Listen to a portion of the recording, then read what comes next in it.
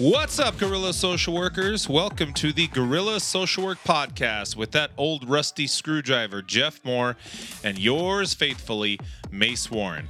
Jeff and I are both licensed clinical social workers, LCS dubs, who specialize in providing forensic psychotherapy to clients involved in the criminal justice system.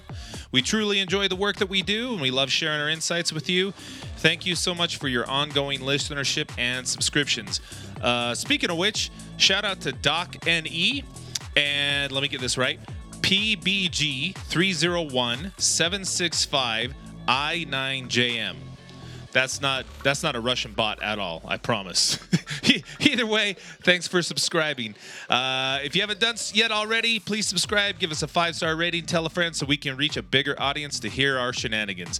This episode of the podcast is brought to you by Alpha Counseling and Treatment.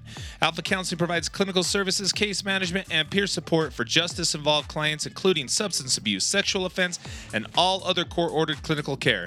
Check out our website at utahsbesttherapy.com today and get started with your personal recovery. Super funny episode. Jeff and I stumbled onto this YouGov America article that polled over 1,200 U.S. adults and asked them which animals they think they could beat in an unarmed fight to the death. We linked this with a psychological concept that we've been wanting to talk and discuss about for a long time. We love talking about it. We hope you like it too. So let's stop wasting time and take a listen.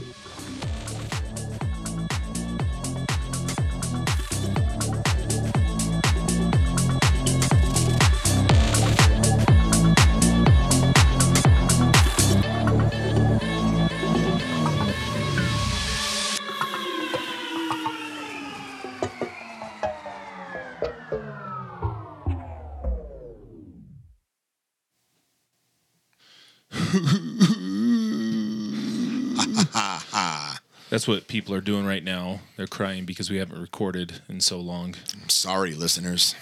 I know. What have we been doing that's so busy? I don't know what we've been doing with our lives even, man. What's it all for? Yeah, just being disappointed with them. Yeah. That's about it. So, yeah. We're back, though, again. How many times have we said that? Like, and we're back. Dude. For a minute. Well, I don't know. Like, my sister will love this, but have you ever noticed that, like, Britney Spears has, like, Britney's back, bitch? Like, have you noticed how many times that's come up? Oh, like, yeah. I'm like, hold on. Like, she was, I realized that she was there in the 90s, and then she came back and back again, and it, like, it's back, and I'm like, when do you stop coming back? Yeah. And Brittany's back. so every 9 2. months, I'll send her a text message. I'm like, hey, did you hear? And she'll be, you know, what? And I'm like, Brittany's back. Oh, I know. She's the biggest Britney fan on the planet. Yeah, it's kind of funny stuff. She has been in the news, though, or on that documentary. I know. Dude, yeah. You know what's weird is, I don't know if you noticed this, but their voices sound a lot different when they're just talking versus like when they're singing. Oh, yeah. So I noticed that with Miley Cyrus when she had her podcast with Joe Rogan. Yeah, she doesn't sound like she could sing very well with her voice. Right. It sounds like she has cancer in her voice box or something. She sounds like me. Yeah. She does sound like you. Yeah. And then I saw that it was like the last season of Black Mirror that was awful. She was on there, and I did not like that last season. It's a huge disappointment. Yeah, I only got like an episode or two deep into it. Kind of was lame. Oh, Black Mirror? Yeah, that's the last season. Yeah, I watched everything but the last season. They need to get back to their roots, man. Yeah. So, did you catch the fights this last weekend? Of course, yeah. Dude, so, I mean, aside, everybody's talking about the McGregor thing, which whatever. I mean, that was so funny when I love like everybody's, oh, that's not cool talking about his wife. I'm like, your wife send me DMs. Yeah. Dude, I'm like, well, I don't know. Like, it seems like I kind of appreciate, I don't know if he's really that big of a jerk in real life, but I kind of like the guys who are pretend jerks in real life, but real sweethearts behind the scenes versus like the sweethearts in real life, but jerks behind the scenes. You know what I mean? Like John Jones. Yeah. Yeah. No. Sorry, John, if you're listening. There you go. The one I was talking about was I don't even know his name. What's that kid's name that fought Sugar like the Sean dude with O'Malley. the green hair? Yeah, Billie Eilish's brother. Yeah. I don't know his name. I've never seen him before until the fight. He got brutalized, but He's like a Terminator. Yeah, although, man, I cannot believe that fight got stopped with 30 seconds. That was stupid. They took his, I don't want to say glory, but no, it's glory. I mean, have you seen Rocky? That's glory, son. Yeah. Yeah, that's glory. And they took it from him. Right, yeah. I mean, Herb Dean's like, oh, wait, hold on. 30 seconds? All right, sweet. Okay, cool. Let me ruin this kid. I know. All right. I'm like, what? Dude, I know. You've let him get beat up for 3 rounds. Like, let him get it. Right, let him get to the bell. Who cares? Yeah. Well, speaking of fights, so the idea for this podcast came up. You clued me into this poll that you said had been floating around the internet. Yeah. And just kind of what it was all about. So where did you see it? Like, how did that come up? Like, where did it originate? Oh, hell. I mean, at this point, it was one of the podcasts I listened to. It might as well have been Rogan. I don't know. But, and I'd heard it a few other places. There's a guy named John Lovell, like Warrior Poet Society dude, that was talking about it. Just, I don't know, just different people. But it was ridiculous enough and also freaking captivating. And it's stuff you and I have talked about. Like, yeah. I think you and I have had multiple conversations over the years about fighting animals, and how we'd do and how we'd stack up against. Then we're usually talking about what it would be like to fight like some type of jungle cat, right? Or like fighting a cow or something, right? And so it's just that. Well, and a lot of those conversations stem from like, okay, by the way, everybody, I'm on Team Human all the way. So, because last time I checked, I am one, but the arguments that come up about this, and I mean, it's fine to get into it, but like the arguments that come up about this are so foolish. Like, yeah, man, why don't you fight that bear? Take away your guns. I'm like, okay, bro. Like, that was like me being a human, right? My intelligence built trait. that gun, and that's why I get to use it as much as I want. And we're on the top of the food chain, and we'll do whatever we want. Right. So, but I mean, like, so that just for starters, this is not that. We're not trying to advocate for, but this is kind of a fun thought experiment, I guess you could say. Yeah. I don't know how beneficial it is, but it's fun to talk about. Well, so don't worry, we'll tie it into something related to therapy, right? We promise. I think we always do. So this came from. So this is the article. It's from YouGov America by Matthew Smith, and it was titled "Rumble in the Jungle: What Animals Would Win on a Fight." So I'll kind of read this to those of you who can't see this. Awesome. And what wild beasts do Americans think they can take on themselves? So it says the lion is often held to be the king of the animals, but is it truly nature's most fearsome fighter? Americans in search of answers are well catered for. Damn, bro. I know. Sorry. There's a book series, a video game, battle simulator, and even Discovery Channel documentary dedicated to establishing the outcome of hypothetical animal combat. Really? Discovery Channel? Wow, okay. I've seen that Bug Wars thing where they just put 2 things of bugs together. Oh yeah. And I love how it's on YouTube. If you guys ever have, I think it's called. Yep. Isn't it Bug Wars? It might just be I think Bug it's Wars. Bug Wars, yeah. Dude, my favorite part is they pretend as if like this was a natural occurrence and like No. this hornet's nest fell into this ant's hill. I'm like, no, it didn't. Yeah. Like you threw it in there, and it's fine. I'm all down for watching like insects slaughter each other, but Check come out on. how this praying mantis and this black widow ended up in the same. They live in two different parts of the world. Yeah. Oh man, and I love the lighting's all perfect and Yeah, everything. yeah, I'm like, obviously oh yeah, staged. okay, this is naturally occurring Yeah. stuff.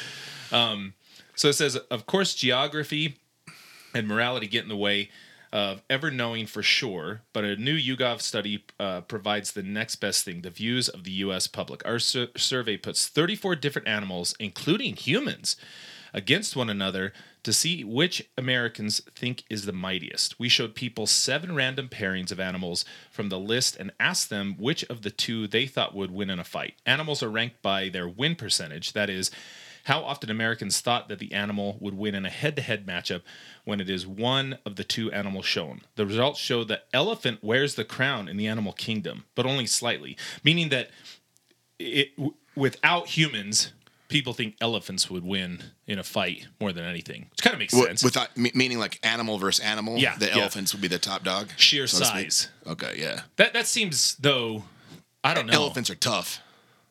I guess I guess I'm thinking about like, okay, what about like a tiger though, and it jumps on its back? What does an elephant do? I've seen elephants withstand like lion attacks. I get it. How long though? You know? I've never seen one lion take down an elephant. Well, I didn't say lion. I said a tiger, son.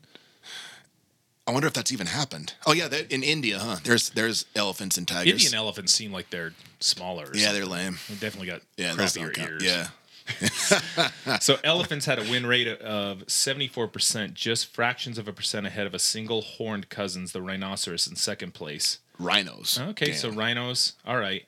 Not far behind third place is the grizzly bear at 73%. Grizzly bears are vicious creatures. This may raise eyebrows among zoologists given that grizzlies far outperform their pale cousins, the polar bear, ninth place, despite the latter being far larger and more aggressive. Yeah, People are dumb. Well, I think it's just uneducated. Like, polar bears are the most vicious creatures on the beasts, planet, in my dude. opinion. Yeah.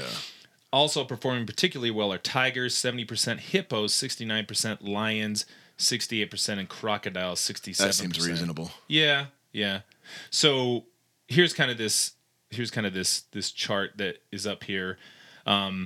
So that, I mean, I'm not going to go through each one of them, obviously, but you get down to this man versus beast. This is my favorite Yes. thing I've ever seen on the internet, I think.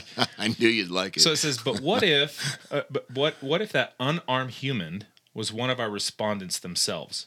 We took a further selection of animals and asked if they thought they could triumph in battle against them without weaponry. So this is saying that it makes sense. I mean, you know, so I've kind of likened this to if you're gonna fight. So somebody says like a tiger, right? And you're fighting a tiger, and they're like, "Yeah, without that gun, you're nothing, bro." And I'm like, "Well, I get that, but what if I took out all that tiger's teeth and all of his claws, like?" So then what? I mean, you know, I'll bet that tiger would still kick my ass. But Yeah. I'm just saying, you know, weapons are weapons. You know, nature's evolved itself. But this is saying humans without their weaponry, Right. which is Right. it's not fun unless you do it that way. right. Otherwise, you just pick them off at 500 yards. Although I would say, like, you know, it kind of reminds me of the end of. Have you seen that movie, The Gray, with Liam Neeson? I don't think so. No. It's kind of a far-fetched movie. They crash land in Alaska and they get all these.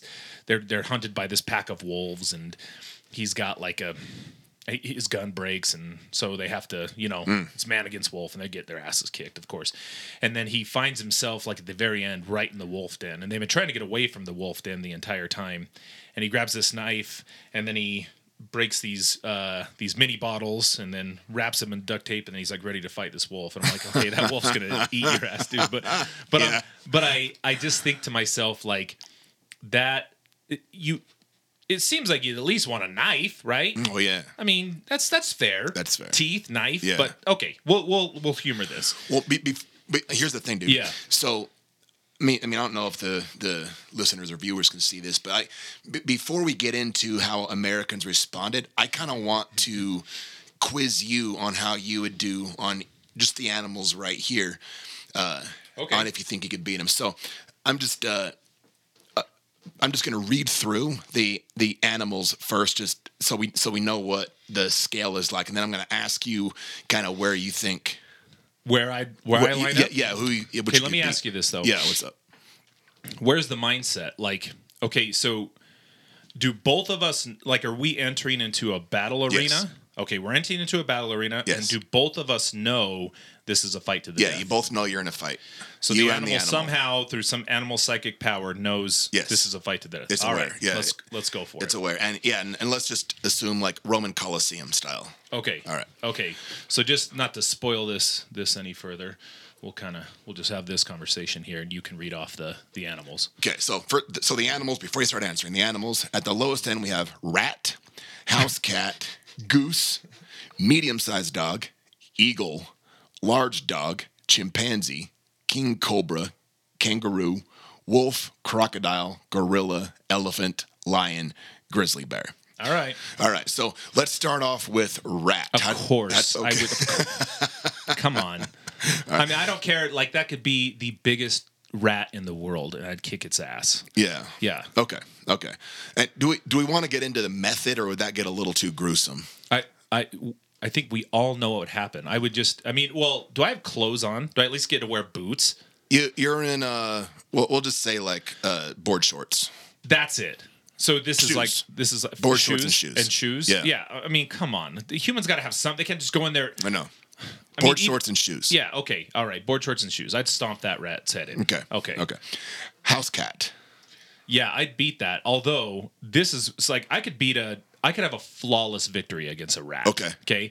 House cat, no way. You're not coming away from that unscathed. Like, I mean, how big do house cats get? Like big? I don't know. Because you reach a threshold though. Because house cats get like, if they get too big, because I've seen fat house cats, but I'm those gonna things say can't move. 12 pounds. Okay, I could take a 12-pound. That's a big cat, right? I would. All things considered, though, I'd get scratched and I'd be bleeding. It's I like mean, what if people both of say us about- knew this is we're facing off to death. Yeah. You know, I can't just sneak up behind that Yeah. house cat. So I'd win, but I'd probably try to just get my hands around it and Choke it or something. maybe I might Spike it on the ground. Yeah, try to use that tail as a ball and Yeah. chain type method. Okay. Yeah. So it's kind of like how people talk about a knife fight. Like, no matter what, you're getting cut. So For it's kind sure. of like that with a cat. You're not no flawless victories with a house cat. Okay. No. All right. Goose. A goose seems really silly that's after the house cat. I don't get it. It might be because we'll get into it in a second. It might be because of how people answered. But Okay, well, yeah. geese are not intimidating at all. I'd win that. I don't know what would they do? They hiss at you. They're kind of scary when you're a little kid. Yeah, and they you're like, hiss. what is that thing doing? Yeah. And all I've ever read was like, the what is that? The ugly duckling. Mm-hmm. And that's my idea of what. That's a swan, though. Either way, You're gonna murk that thing. like they just hiss and they have ugly nose. I love the ones that have like horns on their beaks. I'm like, oh my Yeah. god, what happened to you? You mutant. Yeah. I Convergent would- evolution. Yeah, just think about grabbing that neck and They have a long neck. Yeah, you could break it. You're easy. like doing like a lasso motion. Yeah, exactly. Okay. Medium-sized dog. What are we talking? So let's say 40-pound dog.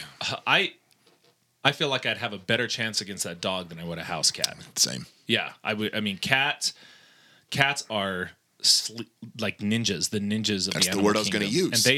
And they're slick. They're just their bodies and how they move, and even their just attitudes and their disposition is just scary in a lot of ways. I think they're devils. It's Like, their movement is what's for sure. Yeah, yeah. Dogs. ninja is a good description. Yeah. You said a 40-pound dog? Yeah. Yeah, I could take that dog. And again, I would for sure get bit. I'm You're not getting saying I'd get bit, but I mean, when it comes to eye gouging and stuff, Yeah. I could take that dog. Okay. Eagle. Are we talking like a bald eagle? Yeah, bald eagle. I don't know, dude. I don't know. I've seen some videos on some eagles, and they can shred things with their talons. Plus, they're coming from the air. Like, I mean, that's a natural advantage, and they're not small. Like they're light. Like eagles, all birds are light. Yeah. Right. They don't weigh very much. But I'm just saying, like, if so, How would it get you? like, they're fast too. If you ever watch videos of them swooping down? Oh, when they dive? dude, they're super Oh, yeah. fast. They're coming in at like 80 miles an hour probably. So I'm just thinking about kinetic energy, right? And if they had an arena big enough, I imagine we're like in a Thunderdome type setting, Yeah, right? yeah. Okay, so they can fly up and use their advantage and then come down. I mean, I don't know. We could Google how fast they go. But I imagine if an eagle came up at me full clip, I'd probably get knocked on my ass, if not knocked out. And Is that how they attack though? no, that's how they that's how Do they they, catch. I mean, I thought they kind of like swoop down and then grab with They their do. talons. They do. They They don't, do. like, pow. I'm just saying, like, look, we already established that the eagle knows it's in a fight for its life, right? Oh, right. So I think it's Yep, going to yep, go. yep, yep. It's probably going to go 8. Yeah, you know? that's true. And so I'm saying, like, and I know falcons are faster and all the rest of it. I'm just saying, when you see a majestic eagle swoop down and grab a fish, and if it gets its talons into my neck and clips my jugular, I'm done. Done. So but if I got a hold of it, I think I'd be okay. Again, I would get thrashed though. I might even die because its talons are so sharp and vicious. Yeah, if you grabbed it and even like, got in on your arm and puncture like a brachial artery or something. So But I'd say 50-50. Well, both 50-50. You're giving Yeah. the eagle a lot of love. Oh yeah, dude. Eagles Okay. are badass, dude. Okay. They would destroy a 40-pound dog easy. Oh yeah. And I'd have a hard time with a 40. I'm not saying I'd come unscathed. Different They'd techniques. destroy a but 40-pound dog. Styles make fights though. Yeah, for sure. Chimpanzee. Does it have AIDS or cancer? No, this is a. No way. This is a virile chimpanzee. I learned something about chimps, but go on. Like explain because I'll tell you what I So learned. is this a virile chimp? Yeah. I'm not gonna. No, 100%. I'm losing. Okay, 100%. 100%. No, All right. they're small, but they're wiry, man. Like Yeah. their muscles work different than ours. And I. When was the last time that you heard about some old ass domesticated think about that old ass domesticated chimp that ripped off that chick's face? Oh my god, dude, that's so When was the gnarly. last time you heard about a human ripping off another human's face? I don't even think we're capable There's of just it. that Florida man, but that's it. But yeah, but he Florida man. Yeah. All right, that's the thing I heard. And we'll get through that. I know we got to actually tie this into Sure. therapy in a minute here, but I heard that chimps aren't necessarily stronger than humans. Pound for pound, they're stronger. So like a 60-pound chimp is stronger than a 60-pound human, obviously. But I heard that like kind of the idea that like chimps are like 10 times stronger than humans because their muscle fibers are different is a myth. The source I heard that from, I think, is reputable. That might be true. I think they're more efficient though with their muscle usage And their teeth. Yeah, I mean, they've got. I mean, ridiculous. I'm just saying that even if that's true, I think it's kind of like old man strength.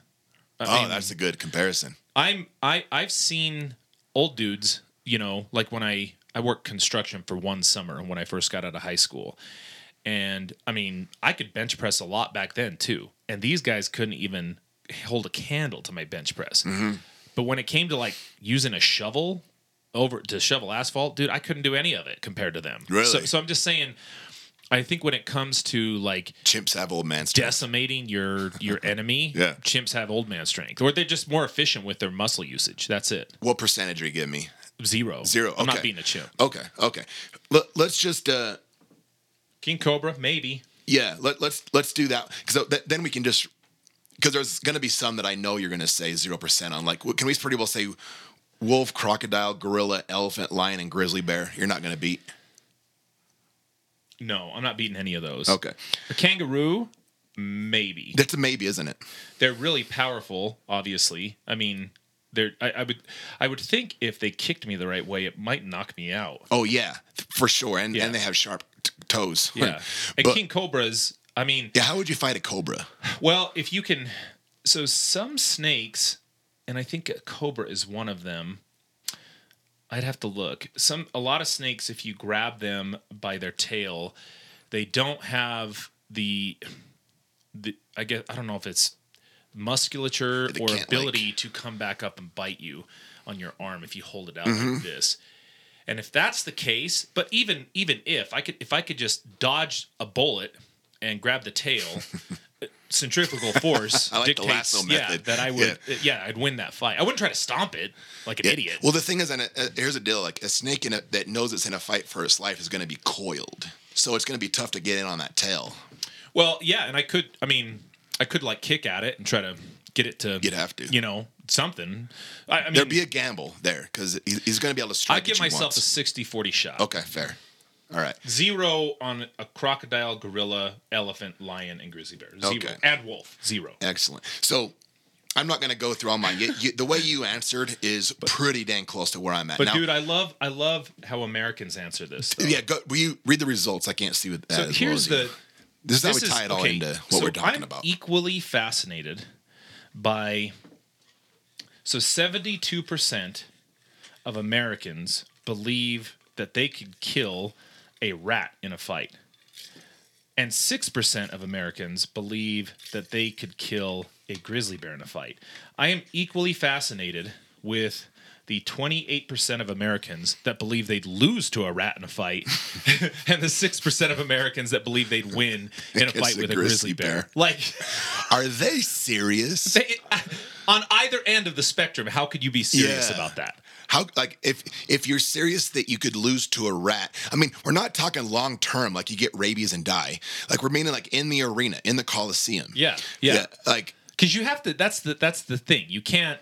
You have to kind of set the stage for what the fight's going to be like. Yeah. I mean, you can't just say humans unarmed and call it. That's it. You know what I mean? Yeah. And then grizzly bear. I mean, so what does it say for lion? Or what does it say for elephant? Does it say elephant says 8%? 8% of Americans. What? How? So, are you gonna punch it? So you're telling me out of 100 people, 8 people say they'd beat an elephant in a fight? Yeah, I could do it. Yeah, I do this, dude. Like, can you imagine the dude who's saying that though? Who's saying that they? Yeah, I can imagine him. Oh my god, it just is. It's disappointing. I mean, I know. Yeah. Well, so that as we were talking about this, like some of these other ones kind of, I don't know, they kind of make sense. 30% eagle. Yeah, I'd say that's about. Isn't that what I said? I think did you give yourself 60-40, I think? No, that was the king cobra. Oh. Yeah. But then, yeah, and then 8% of people say they could beat a gorilla. No, you can't. How? No, you can't. How do people think that? Without weapons? I'd want to hear their explanation. I really would. Like, genuine, like, please explain this to me. How are you going to do this, right? So, as we were kind of thinking about this brought to mind this idea of this was an assignment that you came up with quite a while ago. Mm-hmm. So, what is it? What is it exactly? So, it's called the Dunning-Kruger effect. Is that related to Freddy Krueger? Yeah, Ryan Dunn and Freddy Krueger came up with it. That dead jackass guy? Yeah, that dead jackass. Dude, can you imagine having the last name Krueger? Like, for time in memoriam, everybody's like, woo! Dude, when I worked at FedEx, my direct supervisor her last name was Kruger, and I mean, it was funny every time. Freddy. Yeah, every time it was funny. Yeah. She thought it was great. Yeah, that's awesome. So the Dunning-Kruger effect is, I'll explain a little bit. So they're researchers, and this is a pretty new psychological concept. It was developed in 1999. And that's really new. Really new. Yeah. Do you know where it comes from? Like what motivated the study of it? What motivated Dunning and Kruger to look into this? No. So there was this happened in maybe 1995. There was this dude that robbed 2 stores, 2 banks or something, in broad daylight, no mask, no nothing, just walked in, would even like kind of smirk up at the security cameras, just like all this hubris, just kind of super cocky. And, he made no efforts to conceal himself and didn't make any efforts to hide himself. He was promptly arrested, like right off the bat. And as they were interviewing him in the to take down his statement or whatever, he just kept saying like, I don't get it. I even used the juice. So the juice.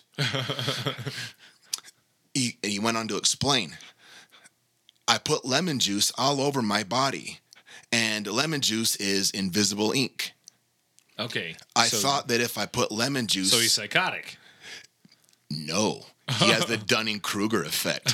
He thought he was so slick. Yeah. And that maybe nobody had ever thought of this. Nobody had ever thought to use invisible ink to rob a bank or do anything. He really thought he was kind of the first person to stumble upon this method. You know, because like, I mean, any that 8-year-old. Seems pretty delusional, though. Oh, it's bad. Yeah. But and you're saying that the Dunning-Kruger effect, it supersedes like any form of psychosis or delusion or anything. I get what you're saying. Yeah. I don't know if that guy had delusions or not. The researchers, it really was that case that motivated them to study this, and they're psychologists. I would think they would look into or control for, but maybe they just use that as like a gee whiz, like how the hell could this person, this incompetent doofus, legitimately convince themselves to the point they're willing to take a risk to rob banks, smirk at the camera because they think that the lemon juice, which again serves as invisible ink, you know, like any 8-year-old knows. Yeah, what a dumb idea. I mean, I to some degree, I think we've all thought about like robbing a bank before, maybe, and like how we would get away with it. And you never thought of lemon juice, have you? No, I mean, I was always inspired by like Point Break, you know, and I'm like seeing those. I'm like, ooh, dude, that's how I do it. But then I watch like The Town, and with you ever seen that with Ben Affleck and Jeremy Renner? Yes, super, and like just how sophisticated and slick they are and everything. That is like night and day difference from this dude. I know. And like they would have to, and the amount of planning that goes into that. Like that sounds like this was a mindless. Like absolutely. didn't even take any time to plan and just went in there and assumed that this would work out one way or another. And that's kind of the point, actually. So the robbers in The Town, or Ocean's 11, even though that's a little, you know, cinematic, those dudes. Let's just go with like either of those movies. Those dudes are like top shelf thieves that have studied, they've researched it, they've planned it. They have people at the top of their game. They're highly skilled thieves to be able to pull off a heist like that. People that I love everybody's good looking too. Oh yeah, just super handsome. I know. Okay. Yeah, it's like Brad Pitt's robbing the bank. Yeah, all right. George Clooney. Yeah, the whole bit. Of course, like if Brad Pitt walked in, I'd be like, oh, here's my money. Here you go, handsome. Here you go, Angel. Angel. So, but unskilled people, and this is the world over, people that lack skill at a given activity grossly overestimate their competence. We all do it too. That's the thing. I have examples that I'm going to give here in a minute of times where I've done it. So it's a real common thing, and it's not tied into narcissism. It's not tied into personality disorders. It's a thinking error of type. It's a category error to where people that lack skill at a given thing. So, and there's been tons of studies on this. Like people, they'll ask people like they're okay. Well, I mean, if you try this, you talk to 10 people. If you're a listener, pick 10 people that you regularly interact with and ask them to rank themselves on a scale of 1 to 10 on how good of a driver they are. And you're going to, like, I'll bet you that 8 out of 10 people that you ask are going to say they're an expert driver. They're really good. They're better than, they're at least going to say they're above average. 8 out of 10, that's not above average. But people are going to answer that way. People will do it for humor. People will do it for like bullshitting what they think they might know about science, fighting, jujitsu, like a lot of physical things. You know, think about all the dudes on the sofa watching, you know, football on a Sunday, like yelling at the TV because their favorite quarterback couldn't thread a pass 40 yards downfield, but they could have hit that out towards the sideline. They could have done it. You know, people like that, kind of the Polk High 4 touchdowns, Al Bundy type of dudes. Yeah, well, and it kind of like reminds me of like even a couple of our friends. I remember distinctly we were sitting watching a UFC one time, and I mean, and these are professional fighters, and I remember there was some sort of scramble on the ground, and our buddy was like, "Dude, I just hit him." I'm like, I just hit him. Everybody's like, jumped. Yeah, I'm like, of course, no, you wouldn't. Yeah. I just stand up. Yeah. Yeah. Well, I looked into this, and this was from Psychology Today. So this is kind of pretty consistent with what you're talking about. It says the concept of the Dunning-Kruger effect is based on a 1999 paper by Cornell University psychologists David Dunning and Justin Kruger. Oh, Justin Kruger. Oh, okay. Not Freddy. The pair tested participants on their logic, grammar, and sense of humor and found that those who performed in the bottom quartile rated their skills far above average. It's called illusory superiority. So, for example, that's the those $5 in the term. 12th percentile rated their expertise to be on average in the 62nd percentile. Yeah. The researchers attributed the trend to a problem of metacognition, the ability to analyze one's own thoughts or performance. Those with limited knowledge in a domain suffer a dual burden. Not only do they reach mistaken conclusions and make regrettable errors, but their incompetence robs them of their ability to realize it. Yeah, unskilled and Wow. unaware of it, bro. Wow. And that you're saying that's not narcissism, though, huh? Right. Wow. It's not tied in with personality disorders. Yeah. So, okay. So, look at this. Why do people fail to recognize their own incompetence? This says many people would describe themselves as above average in intelligence, humor, and variety of skills. They can't accurately judge their own competence because they lack metacognition or the ability to step back and examine oneself objectively. In fact, those who are the least skilled are also the most likely to overestimate their abilities. Wow. And is that just across the board? Yes, people all over the board do this. Wow. And it's not even for like I mean it's all people. I mean, of course, it's going to be a continuum, but like with different maybe traits within like the amount of things you could be good at. So, you could have a highly skilled, functioning person that's elite at whatever, but maybe they're a terrible driver. That they're just as susceptible to the Dunning-Kruger effect as somebody with like lower mental cognition and lack of self-awareness. The low cognition, lack of self-awareness person is the most susceptible to the Dunning-Kruger effect. The type of person that you asked if the dude was delusional that thought that lemon juice would make him disappear. I mean, he obviously wasn't a super bright bulb. So you get somebody that's already not very bright, and then you add on top of that lack of skill. The reason they do this is like in order to truly appraise yourself as having a given skill, this is according to the research, you actually have to kind of have that skill, have learned it and practiced it to realize how bad you used to suck at that thing, to truly be able to be like, oh yeah, damn, I didn't know what I was doing. I didn't know what I was talking about. Yeah. But so do you think then that these six people that feel like they can beat a grizzly bear in a fight, or the 8 people that feel like they out of 100 that they can? I know. I'm saying out of 100, yeah, sure. They feel like they could beat an elephant in a fight, which is that should be both of them should be 0, by the way. But I mean, do you feel like these people are potentially suffering from the Dunning-Kruger effect, or I mean, are they aware of some, I don't know, Chris some Angel super shit that they could do, and do magic to beat that elephant? I think we have to operate under the assumption that some people were just kind of talking shit and being funny and just answered that way. I hope.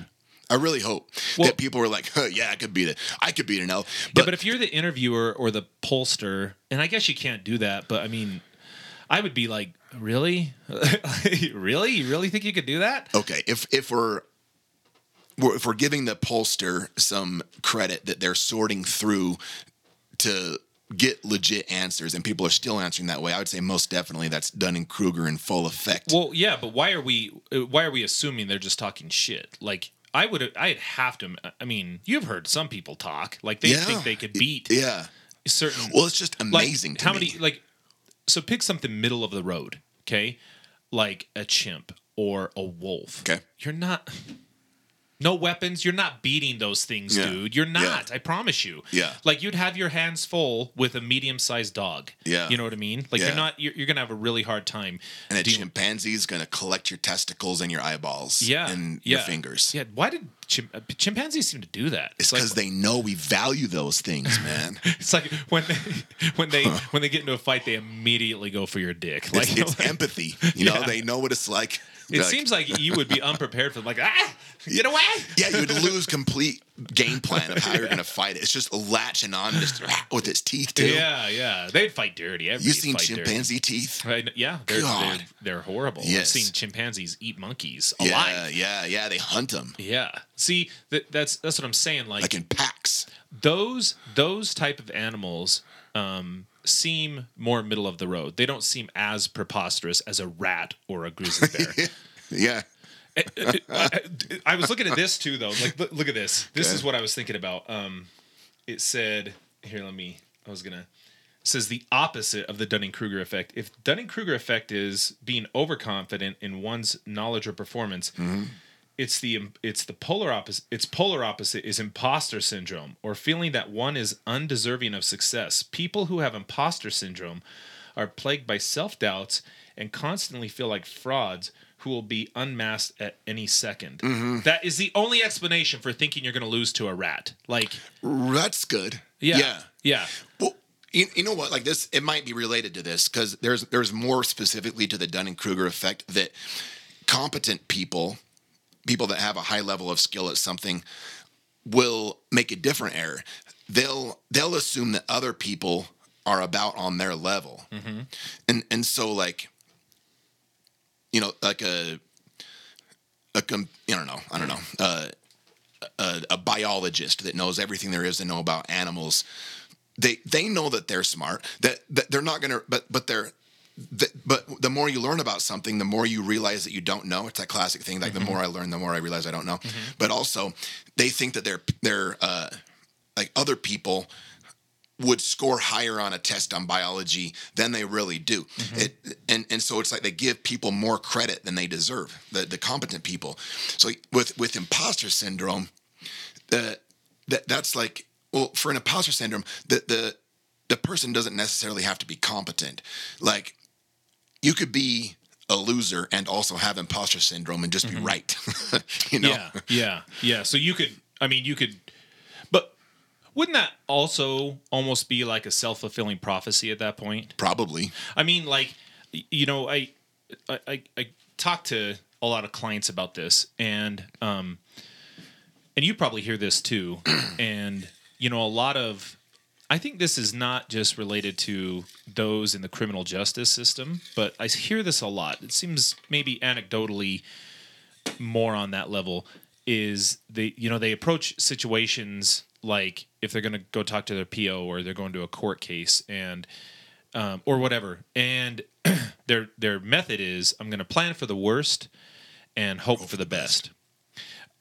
It seems like imagine that was your entire theme of your fight camp if you're Dustin Poirier going against Conor McGregor. To plan for the worst and hope for the best. Hope, right.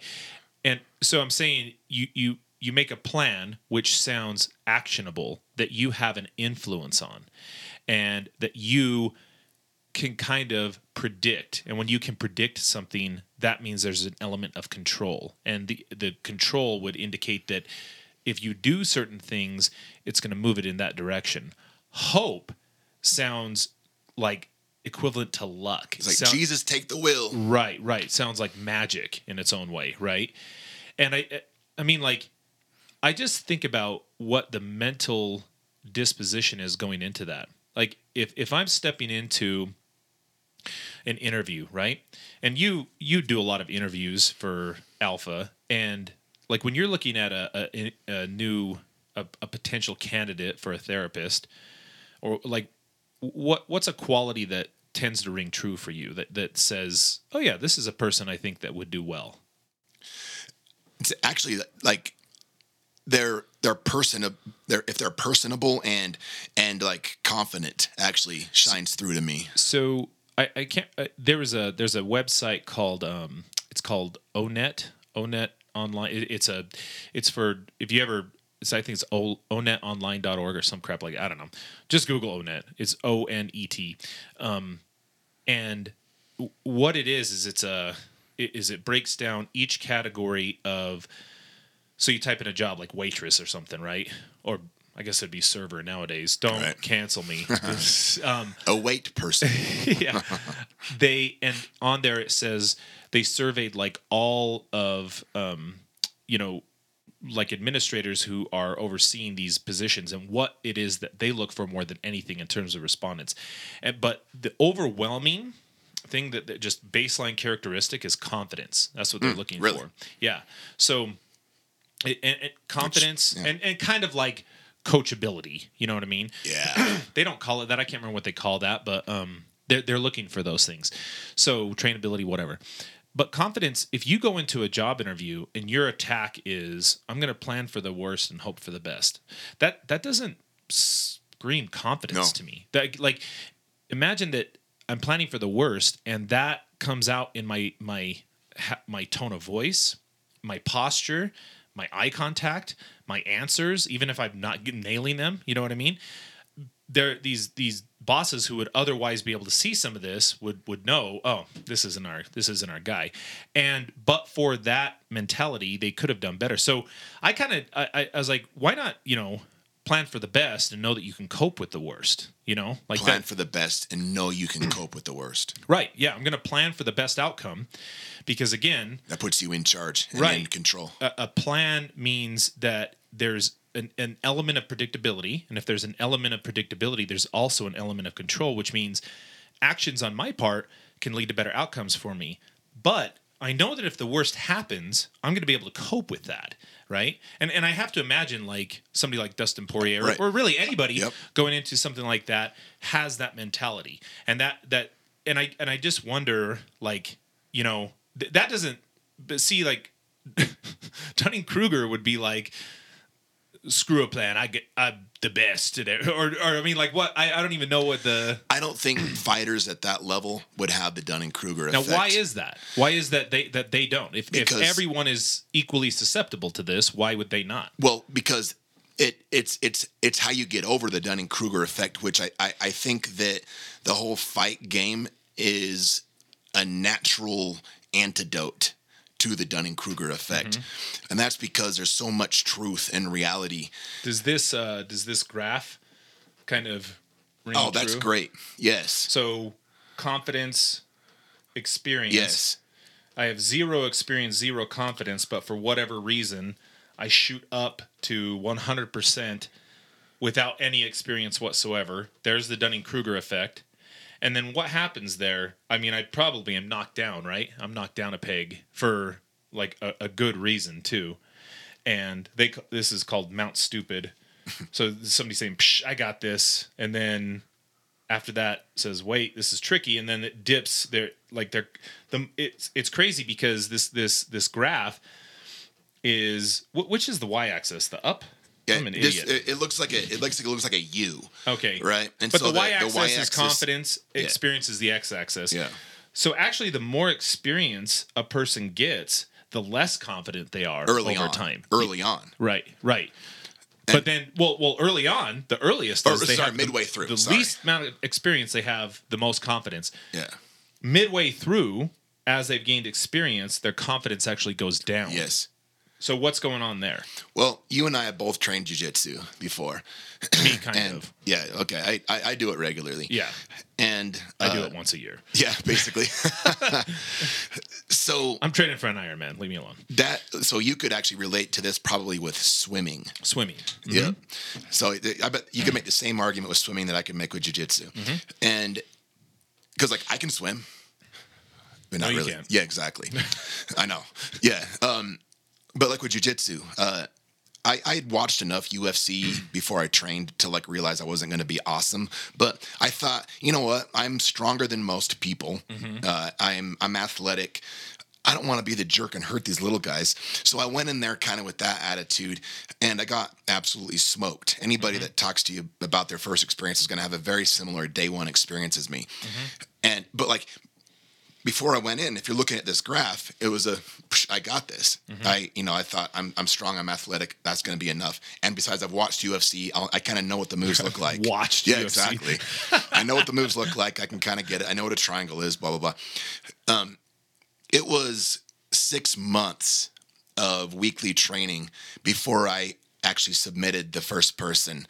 I got beat for 6 months, but because Cody was the next least experienced guy at Westside at the time, and he had been doing it a year and a half. Oh, yeah. So I just got beat down. I kept going because I thought it was fun, but I genuinely thought that's confirmation that I am just not an athletic dude. This is fun, so I'm going to keep doing it, but God, I suck. I'm never getting this. And then one day, some new people came in. These are the first people I'd rolled with in 6 months.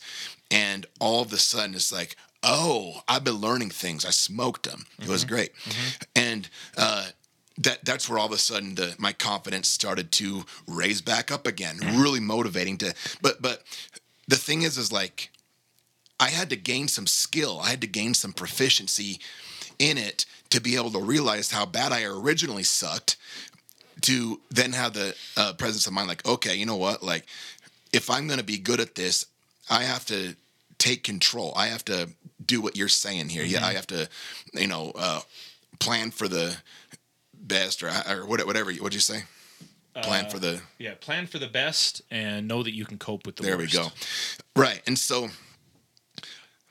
a guy like Dustin Poirier, he executed his game plan, and it worked out in the second and the third fight. But I bet you Dustin's plan, if the worst thing would happen, which would mean that Conor would land his big left hand, Dustin probably planned on finding ways to get it to the ground, and Dustin didn't just bank on that. He knows that Conor's a formidable opponent, and is doing his own scouting of Dustin Poirier, and had to plan accordingly, and. Kind of to further this whole Dunning-Kruger thing, I just barely had an example of this myself as recently as Tuesday on the mat. So if you're a listener, I do jiu-jitsu. I don't do the striking part of fighting, though. Just the grappling, submissions, joint locks, chokes. And there's kind of it's known among MMA fans that every time you get punched in the face, you lose a belt level. You hear people say that all the time. Like a black belt, smash them in the face, now they're a brown belt. Smash them in the face again, now they're a purple belt. And I've been aware of that, but I've never quite felt it. But so this Tuesday, we trained Tuesday morning, and we all put on MMA gloves, and we incorporated striking into our grappling. We didn't go full shots, just pitter pat, just to, you'd tag the person in the face, let them know you got them. But we're not doing. I mean, my face is ugly, but it's not black and blue, right? I look fine. The dude that I went against, his name's Dave Castillo, and he's a pro fighter. He's been doing this. I really thought that the fact that I've been training jiu-jitsu since 2007, that, okay, I don't train striking, but I'm really good at positioning, and I think I'd be able to hack it. And, if someone's raining down strikes on me, I know how to defend myself. I can close the distance. I can, get up on a single leg, tip them over. And if I'm on top, I know how to punch people. I know how to drop elbows. I do fine. Anyway, once Dave started punching me in the face, even though it was soft, he was a perfect gentleman. He wasn't hurting me at all. But as soon as he started punching me in the face, I freaking panicked. I got tired way quicker. I don't get tired grappling. I got tired grappling him. I got tense. Like, I really felt like I forgot half my techniques. I was scrambling. I'd be getting hit, and I'd go for a position like a deep half guard sweep, and he would like pop, just nailing me in the face, and I'd bail on, I'd forget, I'd freeze. Dude, it was the most humbling experience. So like, God, I don't know what the hell I'm doing. Like, it's Right. completely different. Right. And that's and that's even with me having some level of expertise. Right, and that's just another layer of fighting, Right. on top of that. Yeah. and you had just a simple layer on top of that, which is, I mean, equivalent to if a person had no idea how to do grappling and only knew fight like punching, Mm-hmm. they'd be equally like in crutches as a result of that. Most they wouldn't certainly. be able to. Right. Well, so I guess listeners would probably want to know, like, number one, how do I recognize for myself that I'm experiencing the Dunning-Kruger effect? And then secondly, what's the antidote? Like, I mean, how do I escape it? The two main ways are that at least it gets suggested is like ask peers for feedback, be willing to get some rough answers that you don't want to hear, and keep learning. Because again, the only way to get through the Dunning-Kruger effect is to develop skill in an area so that you can then reflect back and realize that you suck. Yeah. So accepting feedback, being willing to ask people like, hey, how would you say I do at this? Anything I can improve on? Those types of things are going to, and look, so when I made this assignment is for clients, but I think that this topic is for therapists. Oh yeah, know what I'm saying? for sure. Especially when you're attempting to train them, Yeah. and they feel like I've got this. Yep. And I mean, what I can say is, I felt pretty confident when I graduated about having an idea of how therapy worked, and then I realized I don't know anything. But that was through rigorous 80-hour work week, session after session after session, like just, and then I don't know, 10 years later, I'm like, I kind of got an idea of what's going on. I'm not an expert. I don't know. The word expert seems really silly in a field like ours. At what point did you? So upon graduating, you had the confidence. You're on the left end of the U on that Y axis. What like do you remember like when did you feel like, oh man, I kind of suck at this. I'm never gonna get this, or No, some version of that.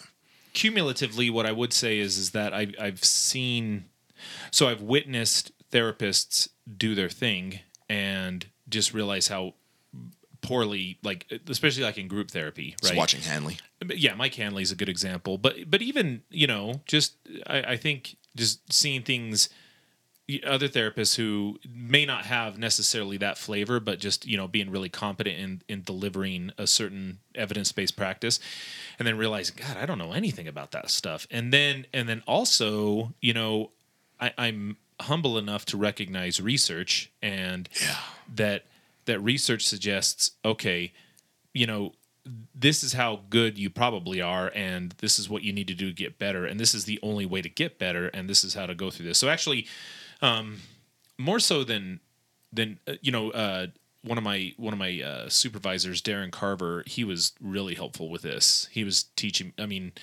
really good about knowing how evidence-based practices are, how therapists learn, how they evolve over time, and how they maintain competence and fidelity to a specific model. So that's kind of where it was. But so essentially you're saying pay attention to feedback from peers. Yeah. Ask for feedback from peers. Ask for feedback from peers. You have to be willing to accept it, though. Yeah. And have an ounce of humility going into this too. Yep. That's and then be willing to practice and get better, and realize that this is going to take time to kind of get better, and not until after you've practiced and learned can you look back on that and say, "Holy crap, I didn't know anything, dude." Yeah. So exactly. Okay. Hard pill to swallow, but I know. there it is, folks. Right. So, well, anything more to say about this? No, I guess if you're a therapist, to take this as a personal challenge to look at the research, have some humility, and get better. P.S. Nobody on this planet can beat a bear in a fight. Yeah. Get out of my face. Let's close with that. Yeah, there we go. All right. Okay, all right, folks. We'll see you next time. And thanks for listening to the Gorilla Social Work Podcast with your hosts, Jeff Moore and Mace Warren. We hope you enjoyed our deep dive into all things related to forensic psychotherapy. As always, you can head over to utahsbesttherapy.com to check out our program and check out all the links and resources in the show notes. You can find us on Apple Podcasts, Google Podcasts, Spotify, Audible, and wherever you prefer to get your listener fix. Please share this episode with your family and friends, and don't forget to subscribe and leave us a 5-star rating, which really helps us out. You guys are awesome. We'd like to stay and chat longer, but we're lying. Good night.